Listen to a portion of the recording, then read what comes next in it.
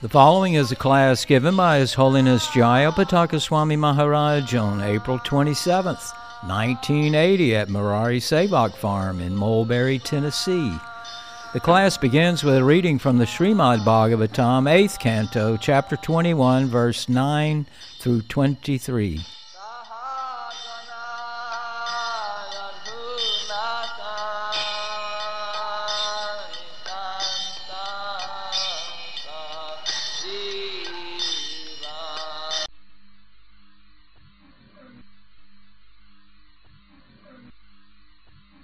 Translation. When the demonic followers of Maharaja Bali saw that their master, who had been determined in performing sacrifice, had lost all his possessions to Vamanadev, who had taken them away on the plea of begging 3 paces of land, they were very angry and spoke as follows. Translation. When the demonic followers of Maharaj Bali saw that their master, who had been determined in performing sacrifice, had lost all his possessions to Vamanadev, who had taken them away on the plea of begging 3 paces of land. They were very angry and spoke as follows. Navayang Brahma Bandhur Vishnur Maya Vinang Vara Dvijarupa Patichanno Devakaryang Chikirshati. Translation. This Vamana is certainly not a Brahmana. This Vamana is certainly not a Brahmana, but the best of cheaters, Lord Vishnu. Assuming the form of a Brahmana, he has covered his own form, and thus he is working for the interest of the demigods. This Vamana is certainly not a Brahmana. But the best of cheaters, Lord Vishnu. Assuming the form of a Brahmana, he has covered his own form. And thus he is working for the interest of the demigods. Text 11. Anena yachamanena satruna vaturupina sarvashwang no hritang bhartut nyasta dandasya barhisi. Translation. O our Lord, Bali Maharaja, because of his position, our Lord Bali Maharaja, because of his position in performing the yajna, has given up the power to punish. Taking advantage of this, our eternal enemy Vishnu, dressed in the form of a brahmachari beggar, has taken away all his possessions. Translation. Our Lord Bali Maharaja, because of his position in performing the yajna, has given up the power to punish.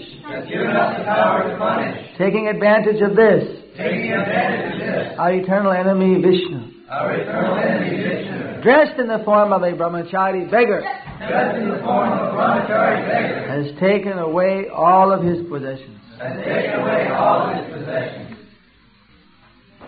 Let me just read through without repetition.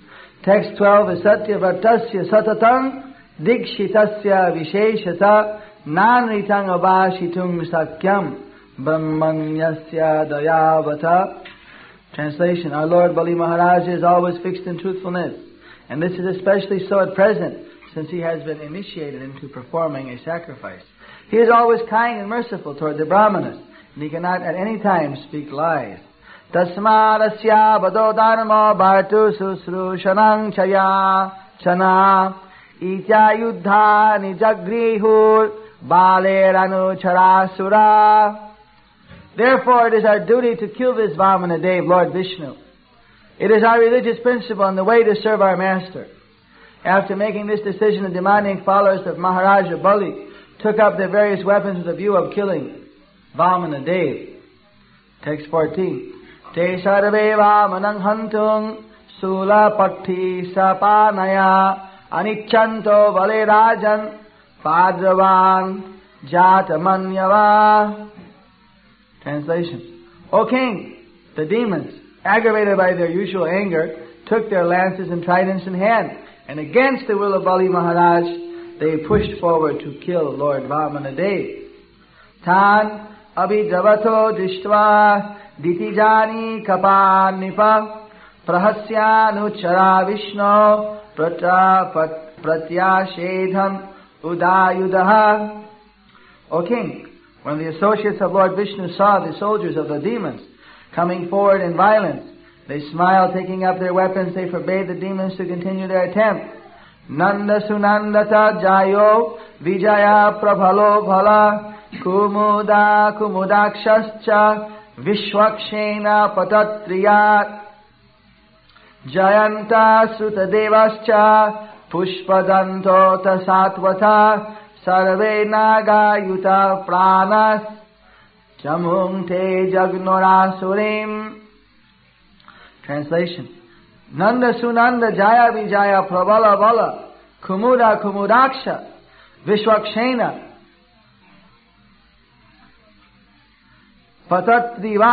Patatrirat Garuda Jayanta Sutadeva Pushpadanta and Satvata were all associates of Lord Vishnu. They were as powerful as 10,000 elephants, and now they began killing the soldiers of the demons. Hanyamanan Swakan Drishtva Purushanucharai Bali Varayamasa Sangrabdan Kavyasapa Manusmaram.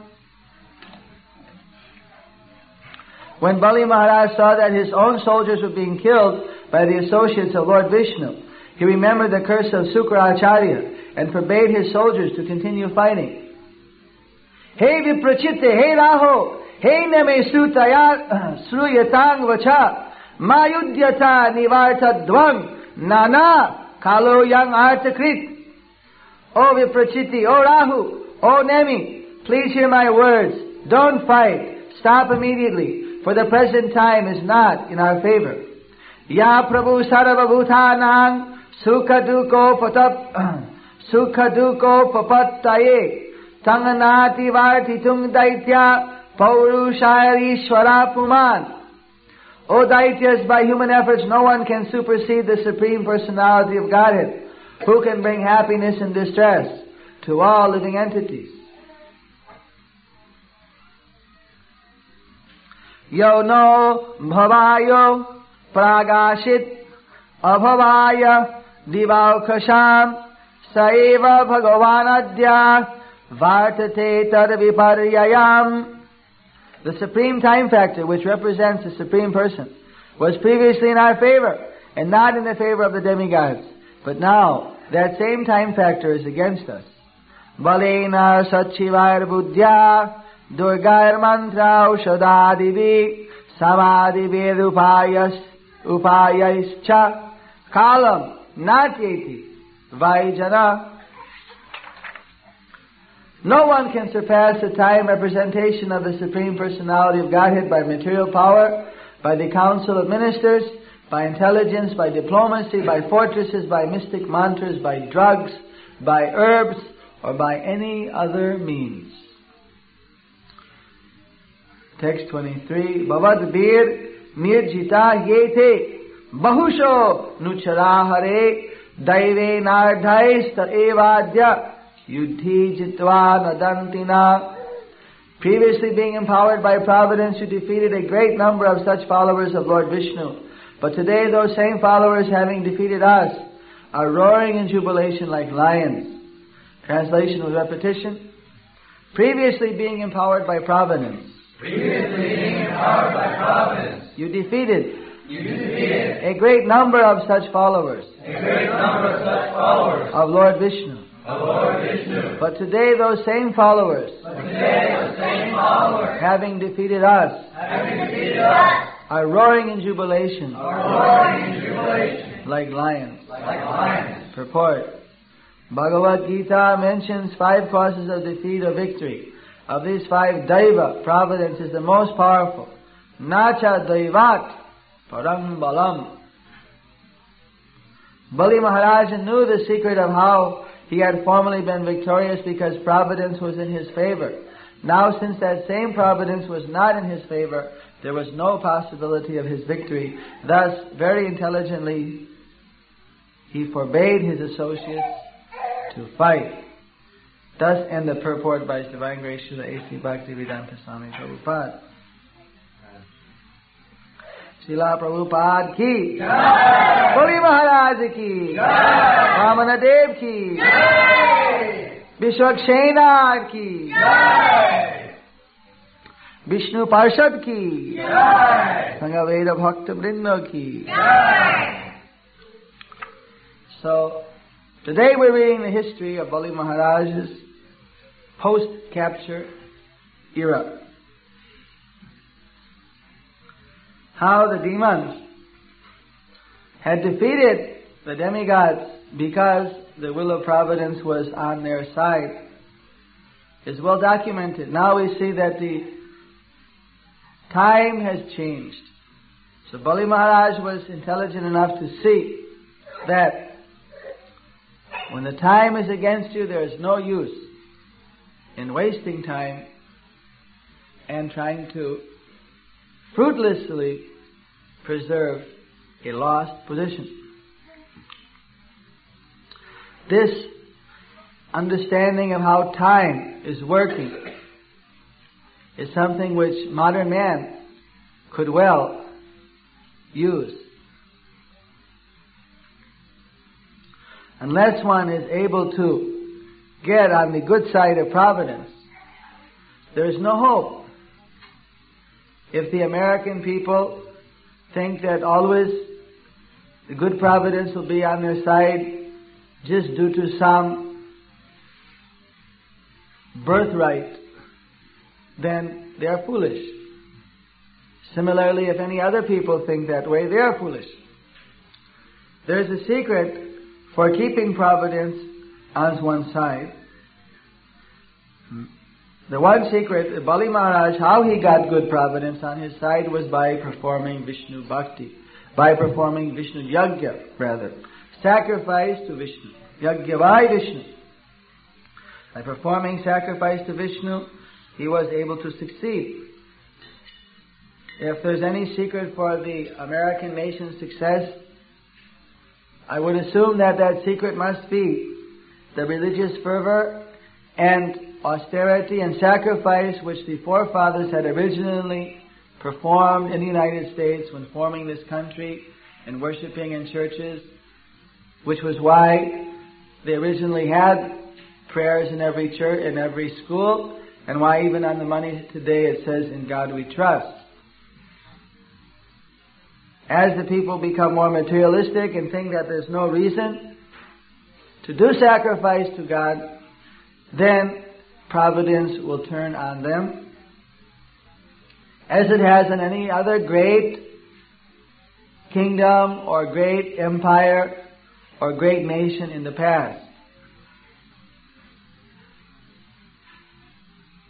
Providence does not stay with one for long. However, we see here that the demigods lost one time. Even the demons were able to win when they performed the sacrifice to Vishnu, to Krishna. But actually, the devotees that were mentioned here, the personal army of Vishnu, who are not demigods, they are personal associates of Vishnu.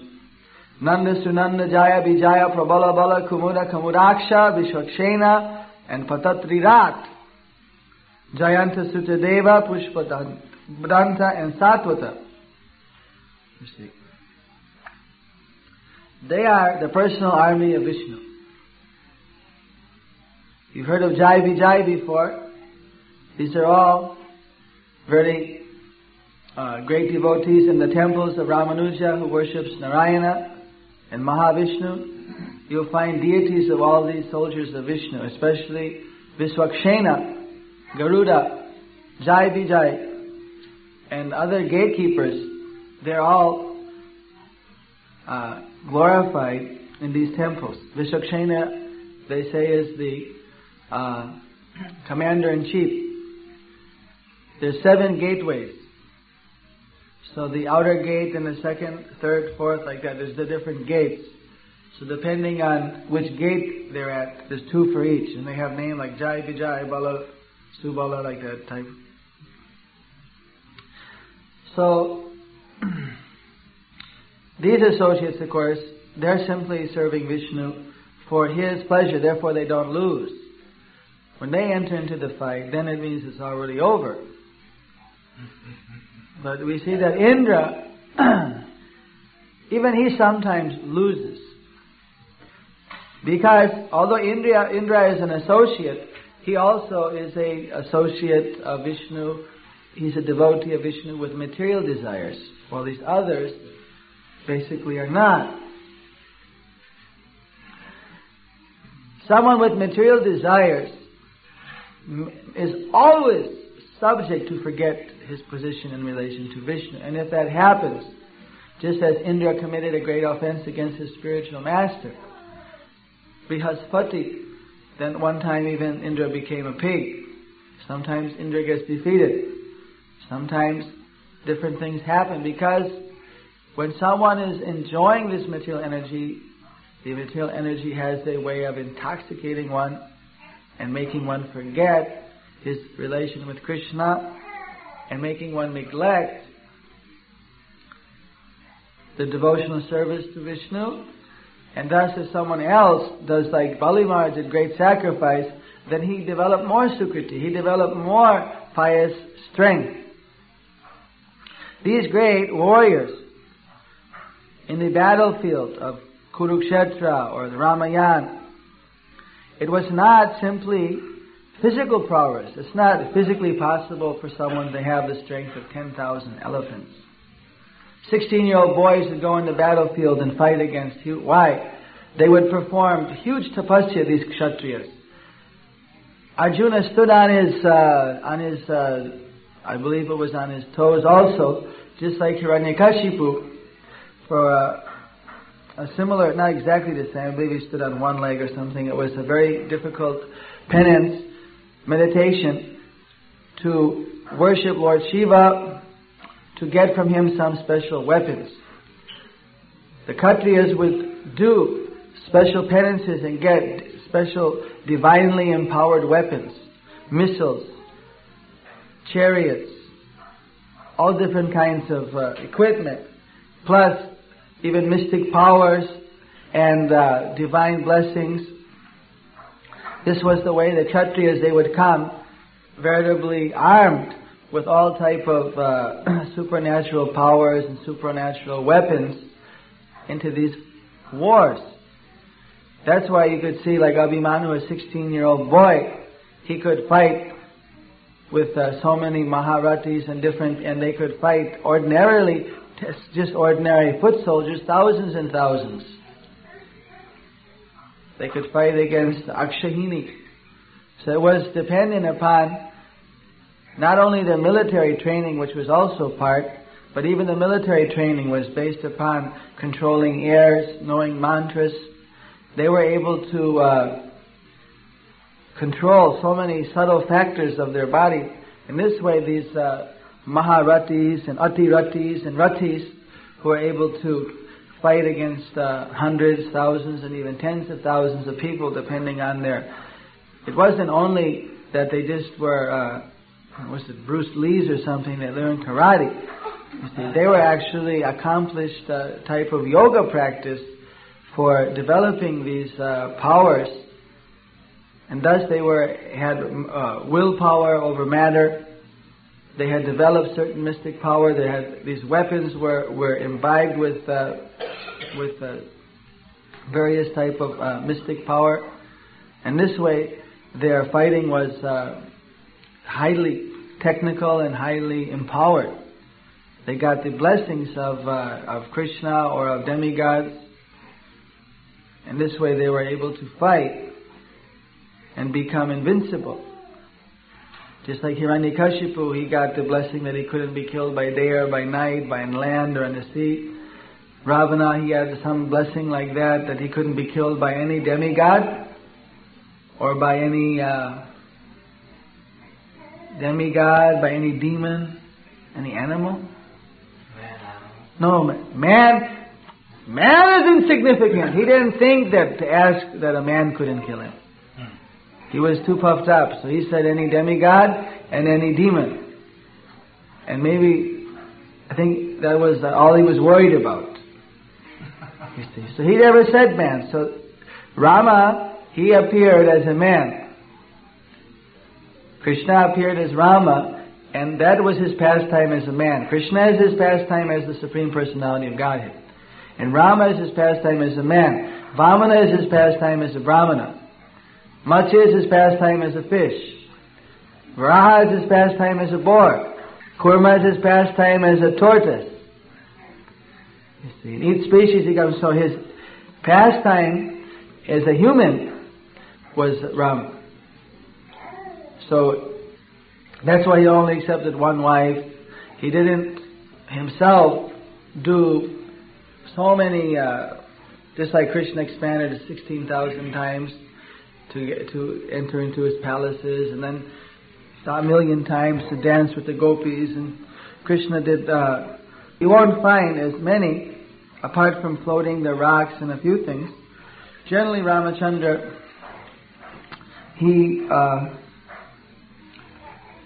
played the role as if he were a human being, so that he could get through the loophole in Ravana's benediction to kill Ravana. But of course, actually, he was Krishna, come as a human being, as Ramachandra. He was the perfect king.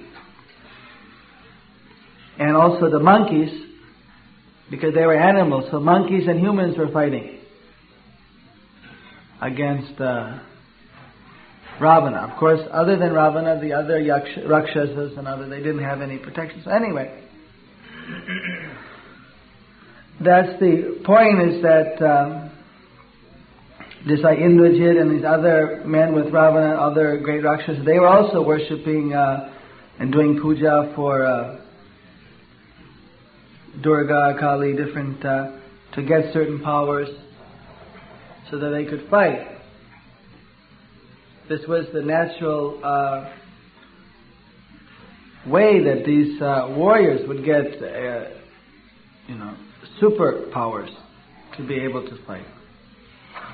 Otherwise, you can be 2 times or 3 times or 5 times or even maybe 10 times more than another person. How can you be, even in Calcutta, they have special guards at the jute mills.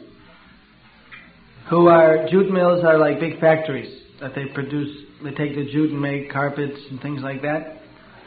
So I went to one jute mill, and they had 12,000 employees working 3 shifts, 24 hours a day.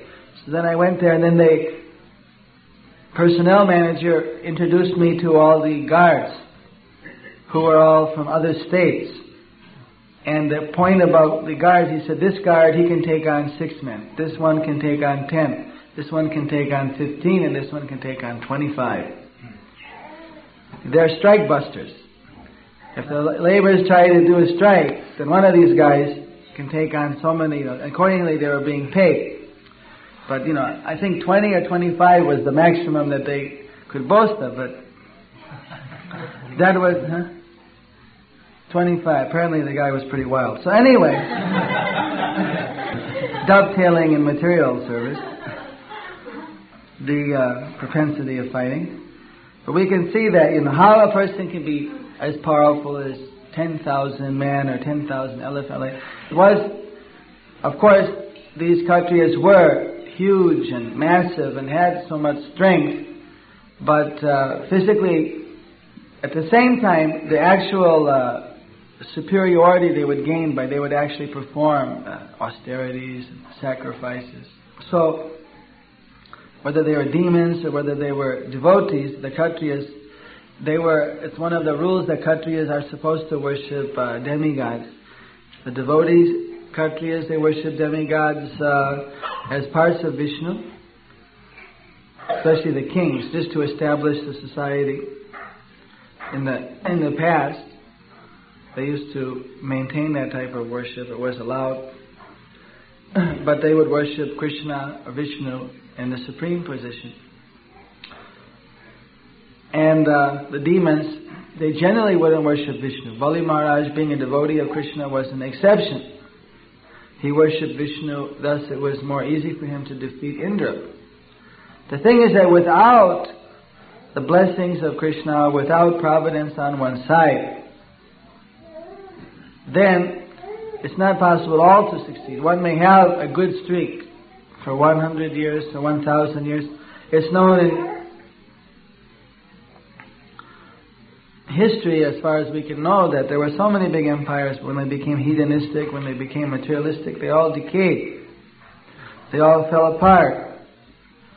You know how the Romans were eating and then vomiting and again eating again and doing all kinds of things. And any civilization that becomes very materialistic, they fall apart. So, in the same way, the cultures that are on this world today, if they just become materialistic and lose touch with the spiritual purpose of life, then they'll fall apart. And if somebody thinks that educating the people in the values of spiritual life is a waste of time, those people are very foolish, because it's the only thing which is going to protect the human civilization on this planet. Otherwise, the civilizations fall as they've always fallen in the past. And people like to say that history repeats itself. Then why can't they understand that unless there's a spiritual rejuvenation, that today these big countries, especially like America, they're going to fall because of becoming more and more materialistic, unless the people turn around and become spiritualized. So, when the time is against one, then it's useless to make a big offensive. That's another moral of this thing, is that when time is against you, then you should rather gather your strength and dig in, so to speak. To make an offensive, one has to have some reserve strength. And another person is very strong, and it's like the moth going into the fire. So similarly, at different times, one has to be able to read what is the present situation. And when is the time to dig in, and when is the time to expand, when is the time to make a strong offensive. Just like Srila Prabhupada said, that someone prematurely thinks to enter into some kind of an offensive action, then the stronger party can destroy that. So one has to be able to understand when is the proper time and make accordingly the offensive move, or conversely the defensive move. So at this time, Bali Maharaj could correctly understand the time is against me, and these fools, why are they attacking Vishnu? You cannot defeat Vishnu. Vishnu's materialistic associates like Indra, we may defeat them because they're very puffed up, and if they make mistake, we can defeat them. That's possible. But we can't defeat Vishnu himself, so he's calling off his men. And Bali Maharaj, as the king of the demons, he's taking his material duty as being a king of the demons, and he's fulfilling that. As the king of the demons, he's supposed to fight against the demigods. Alright, so he fought against them. Now he lost, so now he's telling not to fight. But actually at heart, he's a devotee. But if he didn't take the role of being the king of the demons, if he didn't fight against the demigods, if he didn't do, then he would no longer be the king of the demons. He couldn't have any authority. So he had to take that particular role, which was his birthright. And in that role, now we can see that in the future it's Vishnu's plan that you're a devotee, you're the king of the demons, now you will engage the demons in the sacrifice of Vishnu, you'll engage the demons in devotional service. So even the demons can be engaged as devotees of Vishnu. Vishnu is actually impartial, but the demons, they think that the Supreme Lord is favoring the demigods. Actually, the Lord favors the demigods in material affairs, because in material affairs, the demigods confirm. The demigods support Vishnu's plan. And the demons, they always oppose Vishnu's plan in the material affairs for their own sense gratification. The demigods, they want sense gratification, but they want it. At the same time, they respect and accept the supremacy of Vishnu. While the demons, they don't accept that anyone is supreme. They're basically like Mayavadis. They think that no one ultimately is supreme. Vishnu is also somehow or another not supreme. This is their misconception. There's no supreme God. Ultimately, there's simply laws of nature or some kind of evolution or something. Vishnu may be on the top of the ladder, but they can also become Vishnu one day in the future, something like that. This is the basic idea of the demons. Much like we find today that people think that there's no God, God is dead, that we'll become immortal, that we can become all-powerful. The demonic civilization has a similar idea today. So in this world, Prabhupada said, there's always these demons and there's the demigods. And the demons and the demigods, they're the bad and the good. They're always opposed against each other. But actually Krishna is neutral. He's actually not on either side. But for material affairs, if the demigods, they ask him to help, so he'll help them. And as a general rule, the demons, they won't ask Krishna to help because they don't have faith in Krishna. So he doesn't help. But actually he's neutral. And in spiritual matters, whether a person is a demigod or a demon, by birthright or by nature, if the person surrenders to the Lord, he'll give him shelter. Just like Bali Maharaj was ultimately given shelter, Prahlad, and so many others.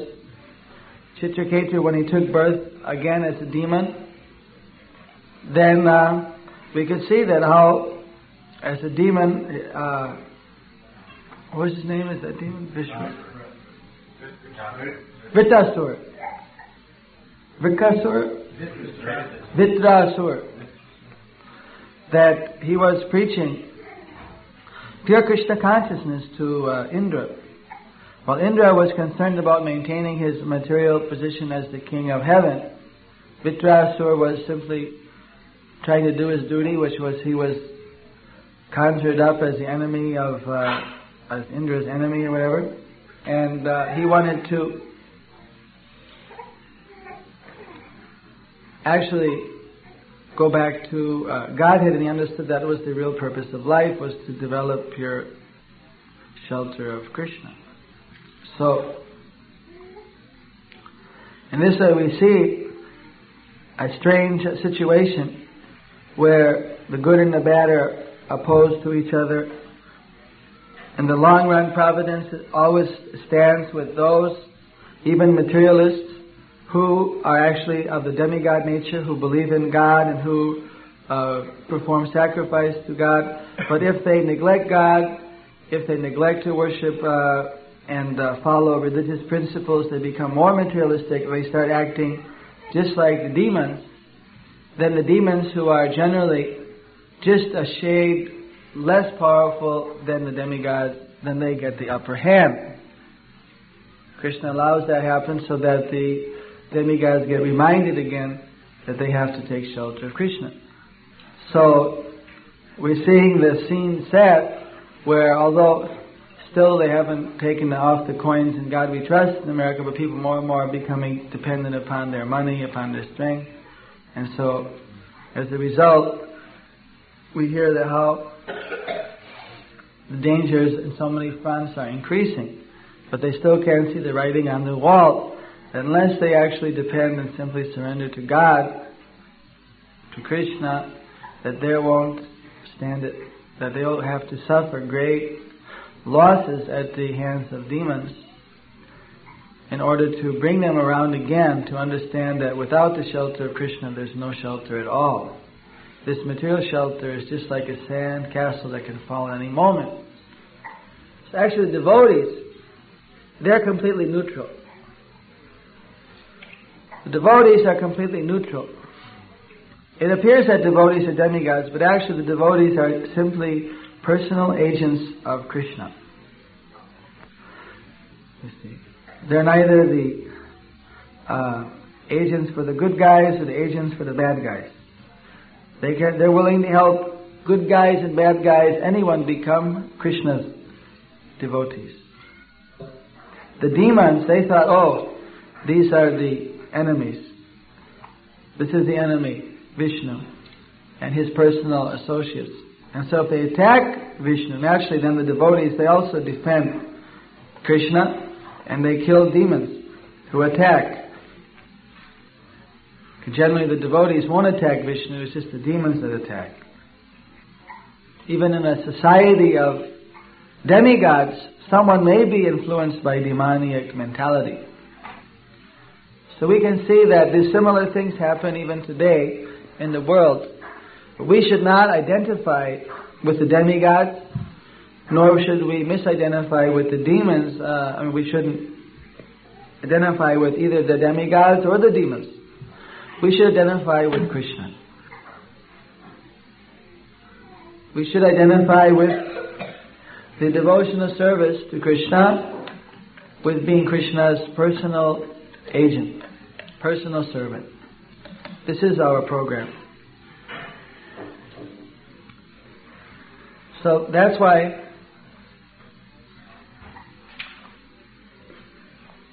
for the devotee, it doesn't make a lot of difference what happens in the world.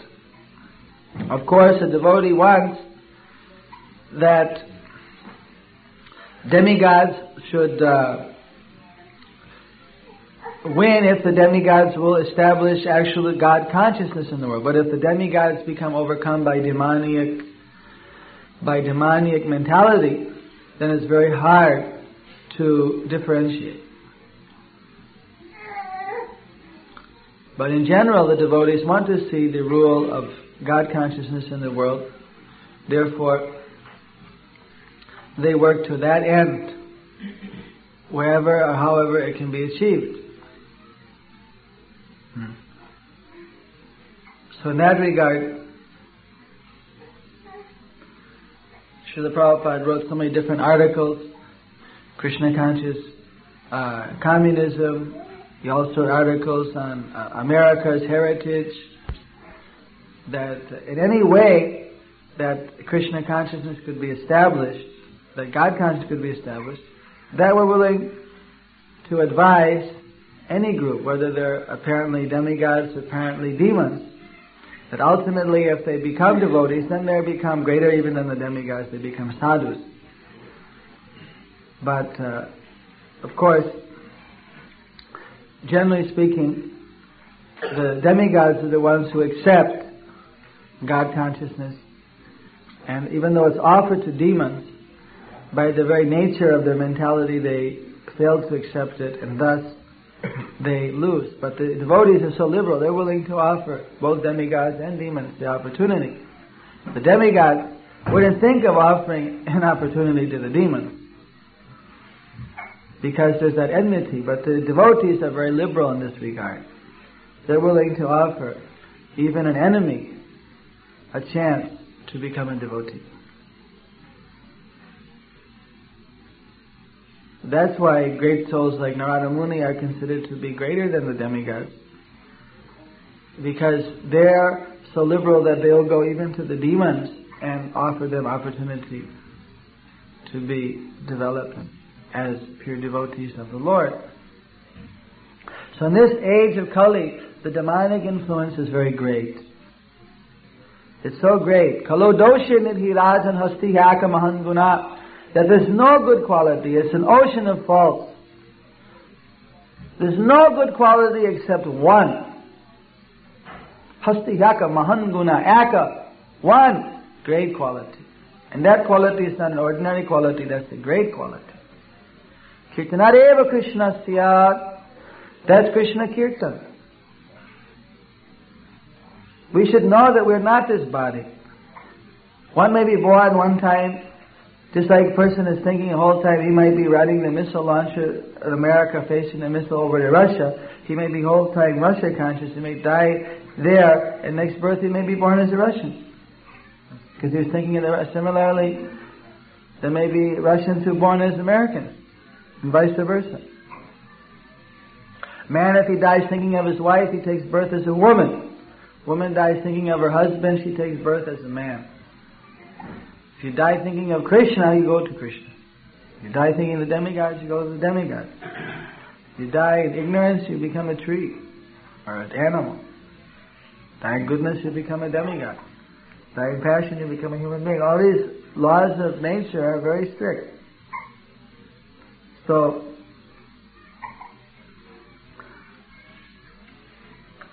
we have to understand we're not the body. This body is conditioned from birth in the place that we are born. We have to transcend the conditioning and actually come up to our original consciousness, or Krishna consciousness. Then it's very easy to concentrate on Krishna when we leave the body and go back to our original position. People are naturally conditioned to think according to their body. Indra, when he became a pig, he couldn't remember he was an Indra. He could only relate as a pig. It's very hard for a person not to relate. Born in America, I'm an American. Born in India, I'm an Indian. Born in Russia, I'm a Russian. Born as a dog, I'm a dog. But the point is that we should understand that we're not the body. We're neither Russian, American, Canadian. We're actually pure spirit soul. Krishna Das, Anudas, Anudas. Jiva Sarupoy, Nitya Krishna Das. We're the eternal servant of Krishna. If we take that consciousness, then it's very easy to understand what is our duty, what is our requirement.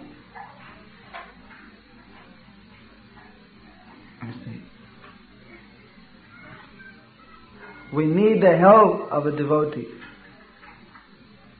Just for instance, Brihaspati wanted to come down and participate in the pastimes of Chaitanya Mahaprabhu. So, he took birth as Sarvabhauma Bhattacharya in Navadvip before Lord Chaitanya came. But when he took birth in Navadvip, what happened was,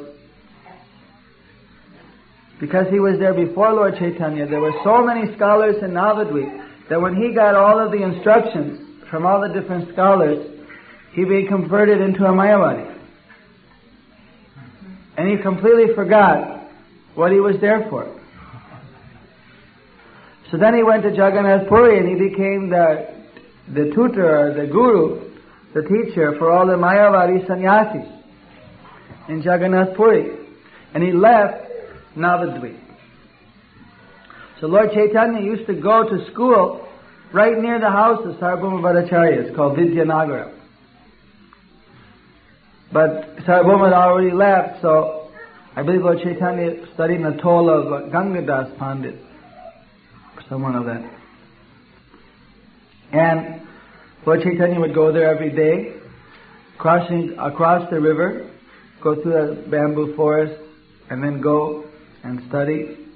He'd sit under the trees. Those trees are still standing. We took the Parikram party there this year. Those trees, nobody knows what kind of trees they are. As far as anyone knows, they're the only trees of their kind in the whole world. But of course the Bengalis haven't been there anywhere else in the world, so they don't know. That might be somewhere else also. But they've never seen them anywhere in India. They flower all year round. They're just pretty unusual kind of trees. So, the same trees in the same place is still standing there. Then of course Lord Chaitanya, after he took sannyas, he went down to Jagannath Puri, and there he met Sarvabhauma Bhattacharya, but Sarvabhauma, he couldn't understand the position of Lord Chaitanya on his own. Even after Lord Chaitanya chastised him in different ways, it was actually the mercy of Gopalacharya,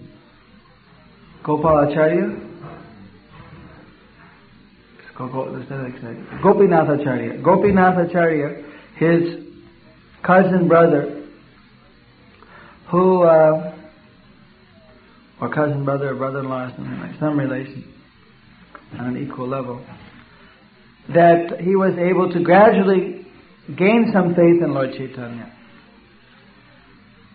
And finally, by Lord Chaitanya's mercy, then he could understand that Lord Chaitanya himself was Krishna. You know how he was teaching Lord Chaitanya for 7 days, all different teachings from the Vedanta Sutra. Then Lord Chaitanya, he didn't say a word. Then he asked Lord Chaitanya, that, don't you understand? You don't ask any questions? You can't understand what I'm saying? Because normally a person understands if some question would come up.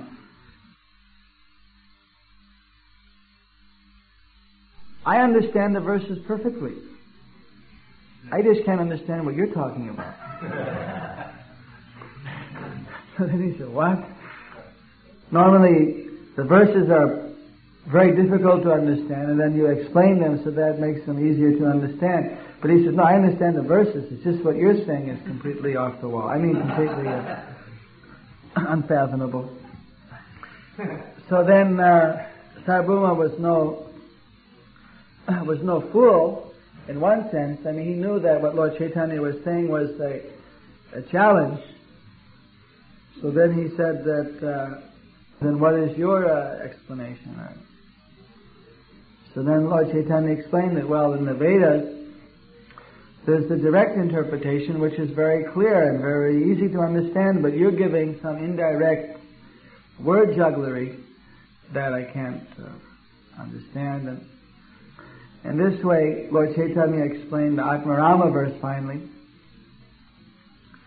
and that convinced Sarvabhauma Bhattacharya that Lord Chaitanya had some exceptional power. But finally it was by Gopinath Acharya's blessing actually that Lord Chaitanya blessed Sarvabhauma Bhattacharya to understand. So actually he was Brihaspati, he would come down, but because he had taken a human birth and he had this association, he was born in Navadvip with all the Pandits, he became entangled in Mayavadi philosophy. So even that's a danger. We may think, well, all right, next birth I'll take a birth as a devotee. Maybe even we born in a family of devotees, but maybe not. Maybe we're born in a rich family. So even a person is a devotee, but he's born in a rich family, because of the whole intoxication of being born in a particular family with so many relatives and the culture and everything, a person can completely get entangled and forget all about his spiritual previous life, his devotional service. And even when the devotee meets him, it may be very difficult to convince him initially about the purpose of devotional service or why he should take it up, until he gets over that false conditioning that he had. But once such a person gets over that covering, which was basically from only this life, then they take off very quickly in devotional service. So there are many devotees in the Krishna conscious movement. Of course, if they're covered up, we can know that they had to take birth in many cases was because they didn't finish their devotional life in the last birth. So they should be very careful not to mess it up again in this life. Even if someone seems to gain some rapid progress in this life, possibly due to previous birth, some residual credit was there, or possibly due to some special mercy of Vaishnavas and spiritual masters. But one should not become casual or take it for granted. But to be very careful, because obviously one has taken birth, and anything except for the most exceptional cases, because there was some negligence in a previous birth, one was in the material world. Otherwise one wouldn't even be here. So one should be very careful not to make the same mistakes again and again, to try to finish off in this life. Because when we take birth again, no matter how nice a birth it is, there's always a danger of various kinds of contamination. Of course, the best birth is when someone is born in a family of devotees. So devotees, mother and father, should be very careful to try to give their children as good an opportunity to become Krishna conscious as possible, so that they don't have to take birth again in the material world, so they can fix their mind on Krishna and go back to Godhead. We've seen that if a mother or father, they can do that, that assures their own perfection. Just as Dhruva Maharaj's mother, just by directing the child that looked for Krishna in the forest, she was considered the spiritual master, and she was elevated back to the spiritual sky, even before Dhruva. So even, I know in India there was one parent, although he chanted 16 rounds, but he put his son forward for initiation first, said that I'm not so advanced, you should initiate my son. At least if my son can become Krishna conscious, I'll become Krishna conscious. I'll get the, at least, so I think there's no hope for me. I came too late, but there's hope for him. So if he becomes Krishna conscious, then I'm assured to go back to Krishna. And this way, son is called Putra, who can, Pu means hell and San means to deliver. To deliver the father from hell, or from the material world, which is itself like a hell, that is the Putra. So the sons, the boy, they should think that not only myself, but my grandparents, my parents, my grandparent, great-grandparents, but they're all depending. I have to become a devotee. I have to be serious. If I'm not serious, I'll be wasting so much time. I'll regret it in the future. If I can be very serious in Gurukul, very serious in my studies, very serious to become Krishna conscious, understand the philosophy to chant and hear properly, then not only will I perfect this human life, but my parents and grandparents, they'll all be delivered. Even one parent's in Maya, the son can deliver that parent by just being himself or herself Krishna conscious. So, in this Kali Yuga, there's so many bad qualities, but there's the one good quality. That's chanting Hare Krishna. Hastikaka Mahan Guna. Kirtanareva Krishnasya.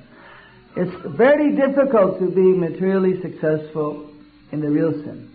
What they call material success now is actually insignificant, because someone amasses so much paper money, but they can never achieve any peace or real type of happiness of that standard. Is very difficult to achieve that because of so many difficulties. Because there's so many difficulties and dangers and fears and anxieties. It's very hard to get any kind of material happiness in the mode of goodness in this fallen age of Kali. Little bit of happiness and passion, ignorance one can get in the mode of goodness. It's very hard to get any kind of happiness, which is the only peaceful happiness in this material world. But it's easy to get spiritual happiness in this Kali Yuga. It's easy to transcend this material world in this Kali Yuga because of Krishna Kirtan, because of chanting the holy name of Krishna. In India and the people, they're very expert in how to stay very happy, just like demigods on this world. So many people, flower power, this and that, they all want, just like demigods on this planet. But they cannot stay out of tamasic and rajasic, passion, ignorant activities. Because the power of this Kali Yuga is so powerful that it's very hard to stay on the platform of goodness. But it's easy to come up to the spiritual platform of pure goodness by chanting Hare Krishna. That facility is there. But the goal of that facility is to get out of the material world. In this Kali Yuga, there's no way to making a permanent solution that will last even for a considerable period of time. It's too much unpredictable in Kali Yuga. But by chanting Hare Krishna, one can go back to Godhead very easily in Kali Yuga. Easier than one could in the Satya. When it's so easy to live like demigods on earth in other ages, people would think, well, this is all right. There's no much problem. There's not much problem. There's not much difficulty. Why bother about going back to Godhead? In due course. But now we can see the urgency. We can see how rotten the material nature gets. How easy it will be to fall into complete ignorance and passion. It's very easy to see that in this Kali Yuga. And at the same time, the door to go back to Krishna has opened by the mercy of Nitai Gaura Chandra Ki. We should take up the holy names and chant. Sri Krishna Chaitanya Prabhu Nityananda Sri Advaita Gadadhara Srivasri Gaur Bhakta Vrinda Hare Krishna Krishna Krishna Hare Hare Hare Ram Ram Ram Hare. Get on the train. Everyone go back to Godhead. Hari Bol.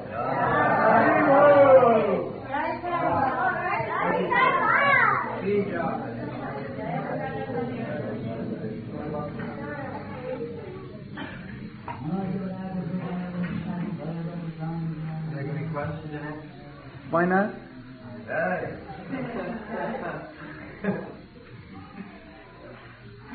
Yes? I heard a question about something you said yesterday. You said that it's important for a wife to have good intelligence. So how does a woman without good intelligence is automatically less intelligent?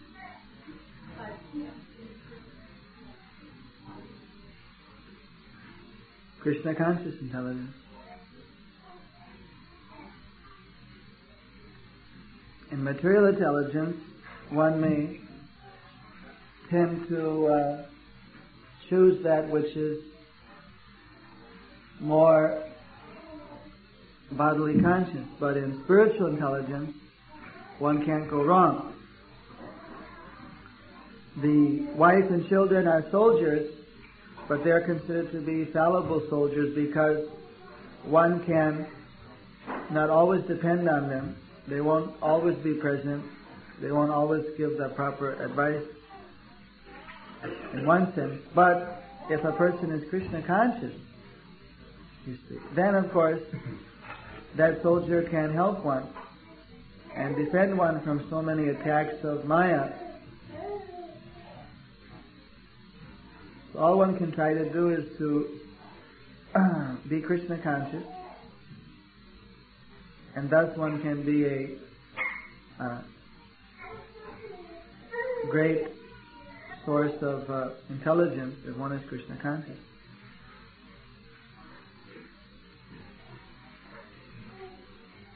Material intelligence is not the qualification for Krishna consciousness. A person may be less materially intelligent, but may understand Krishna consciousness because of a higher spiritual intelligence. Or one may be more intelligent, but due to being falsely proud, may neglect to be Krishna conscious. So Krishna consciousness is not only dependent upon a material intelligence, it's dependent upon surrender, upon a different type of spiritual intelligence which is not always connected to material intelligence. Often we've seen, just more or less off the record, that in a husband-wife situation, that sometimes when the husband is down, the wife seems to be up spiritually. And sometimes when the wife seems to be a little down, the husband seems to be up. This way, often they can help each other. What's disastrous is when both are down.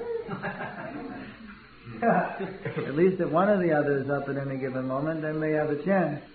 And of course, if both are Krishna conscious, then you've got a very wonderful situation. But if both are trying to be Krishna conscious, then you have a better chance of at least one being Krishna conscious. And if both are Krishna conscious, then you can fix yourself very strongly in doing whatever is more pleasing to the spiritual master in Krishna.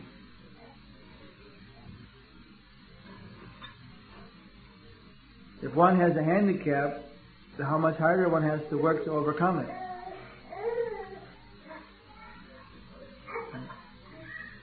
In sports and other things, some people have handicaps. They may not be as tall, or they may not be as fast or something in some competitive sports, but then they'll try to make up for the ones that aren't as tall. They may be faster, they may jump higher in basketball, something like that. So there might be a little bit of disadvantage sometimes, but one tries to overcome that by focusing on the other strong points. If a woman lacks in one area, they have advantages in another area that if they cultivate their being surrendered and humble to the will of Krishna,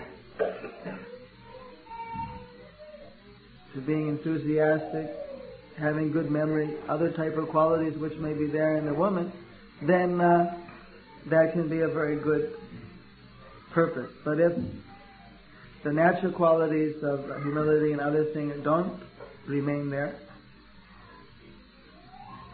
then of course it becomes more and more difficult to overcome the handicap.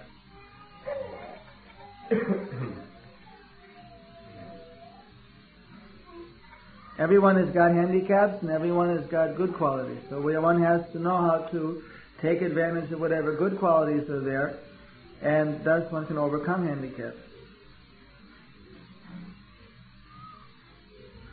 There's 9 practices of devotional service. Just as one only has to do one properly, you can succeed.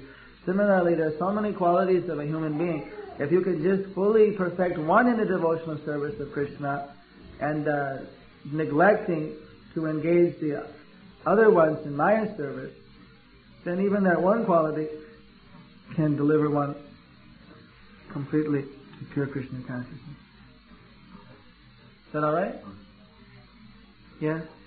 I've heard it said that in this age the devotee and the demons are in the same body. So in our preaching work, how can we make the distinction? The devotee and the demon? I'm not sure the reference on that, but I've been told that by certain devotees that in Kali Yuga, the devotee and the demons are in the same body.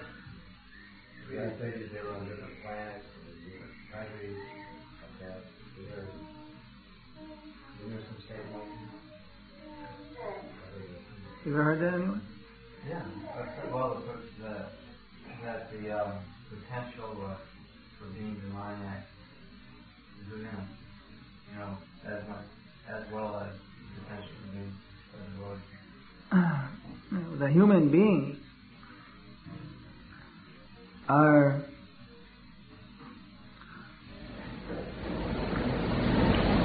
the lowest denominator. I mean, the human beings on this planet, what do you call them? What's the Latin name? Homo sapiens are considered to be, the lowest denominator in the broad human species that's mentioned in the Vedas. Demigods and demons and others, they're also, in a sense, type of Purushas. They're also within the broad category of human species, but they're much more powerful. The demigods are hundreds and thousands of times more powerful, and the demons are just a hair less powerful than the demigods. The human beings in this age, because they don't perform sacrifice, they're more subjected to become prey to the influence of the demons. In previous ages, because the human beings would perform sacrifices, they would follow the brahmanas, therefore the religious principles would protect them from demonic influences. The whole Brahminical culture, the whole Varnashram culture was based upon sacrifice. The ordinary human being is considered to be just, number one in power. Then ghosts are 10 times more powerful than others are 10, and it's described in the Bhagavatam how each one is 10 times more powerful. But the Brahmana is so powerful that even worshipable, even Krishna himself worships the Brahmana. So a human, when he's second born, when he's made into Brahmana, when he's performing sacrifice, then he's considered to be even more powerful than the demigod. Even the demigods would fear to be cursed by a Brahmana. You see. Just like when Vishwamitra, he was a Kshatriya by birth, but by various austerities he became a Brahmana, he became a Rishi. So he created a whole duplicate Indra Loka, Swarga Loka. So Indra had to request him please to retract it. And he agreed to various requests that Vishwamitra made. So Brahmanas were very powerful. And in Kali Yuga, that type of Brahmanical culture has disappeared. But a person can become a Brahmana by practicing Krishna consciousness, although he may be qualified technically to perform Vedic rituals, but no other ritual is authorized in the Kali Yuga except for the Harinam Sankirtan Yajna and worshipping the deity under the Pancharatric system. So these are the two sacrifices that Krishna conscious Brahmanas perform. So they can kirtan. They can protect people from demonic influence. That's why Prabhupada wanted to establish Brahmanas in society. Brahmana means that he is supposed to be free from demonic influence by constantly performing Vishnu Yajna. If you form the sacrifice of chanting Hare Krishna, then you keep the demonic influence at bay. And if you neglect to perform your sacrifices, if you neglect to act in Krishna consciousness, then yes, in this Kali Yuga, the demonic influence are very strong and they can overtake one. If a Brahmana stops to act as a Brahmana, then he no longer gets the shelter of being a Brahmana. When one is initiated, then he has the responsibility of acting very strictly as a Brahmana, and by doing so, then one can remain free from demonic influences. To the extent that one does not neglect his sacrifices. And this is what the society needs to be saved from demonic influence. They need the guidance of qualified Brahmanas. Not Brahmanas by birth or Brahmanas by Brahman threads, but Brahmanas by their behavior and by their samskaras, by their activities. Yes? It seems like such a small percentage of people are actually able to appreciate the philosophy of Krishna consciousness. So, in that regard, is that when emphasis should be placed on prasadam distribution and Harinam Kirtan? The people are so degraded. Yena tena prakarena Krishna mana nivashate. That Rupa Goswami said, by whatever means you can get a person to become favorable and accept Krishna, you should employ that means.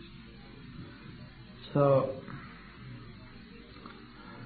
Krishna Prasadam, if they'll accept Krishna Prasadam and chanting, then that's our process. They accept literature, that's our process.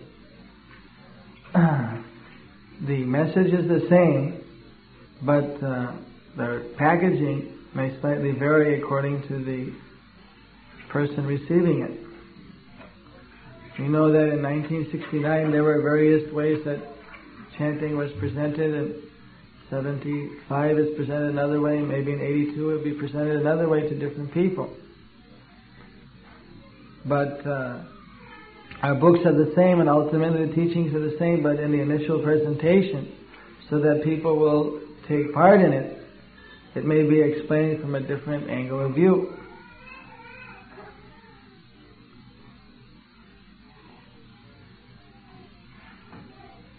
So that the people can understand it.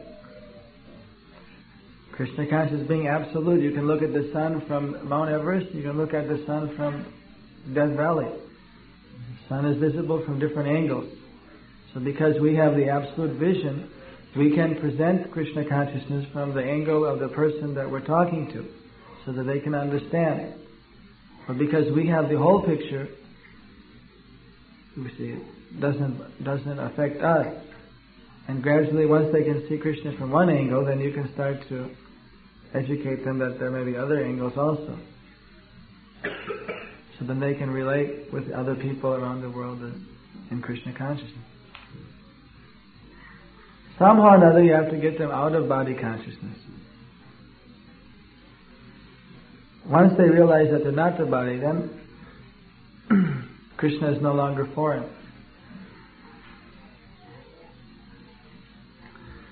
As long as they think they're a Lynchburg hick, then they can't figure out why anybody would follow Hindu something or this or that. If they realize that they're not the body, that they're neither a Lynchburger or a hamburger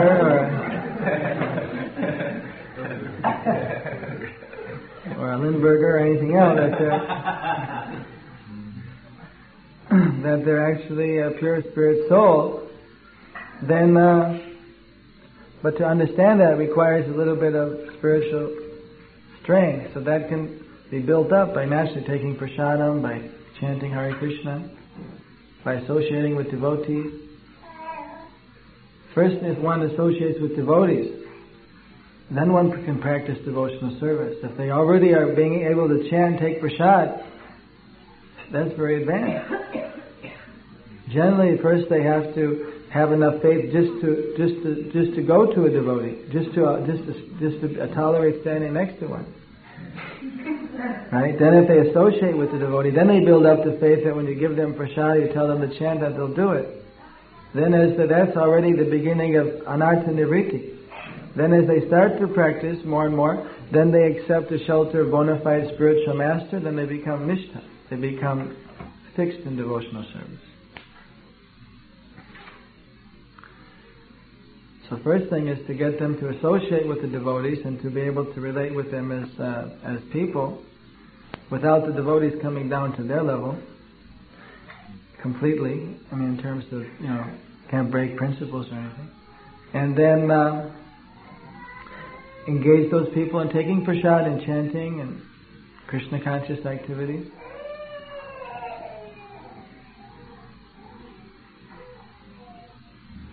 When is the devotee not a devotee? I hope never. Never. Dan, it's a Sanskrit name. Did you know that Dan was a Sanskrit name? Yeah. I don't know what it means. It means charitable. Dan. Charity. One who gives for the higher cause. Dhani. Dhan is giving, charity. So you give your energy to Krishna, Krishna will benedict you. That will help the devotees to stay devotees and the non-devotees to become devotees.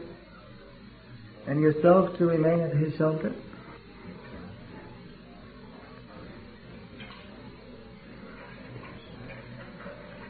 Hari Bol. Hari Bol.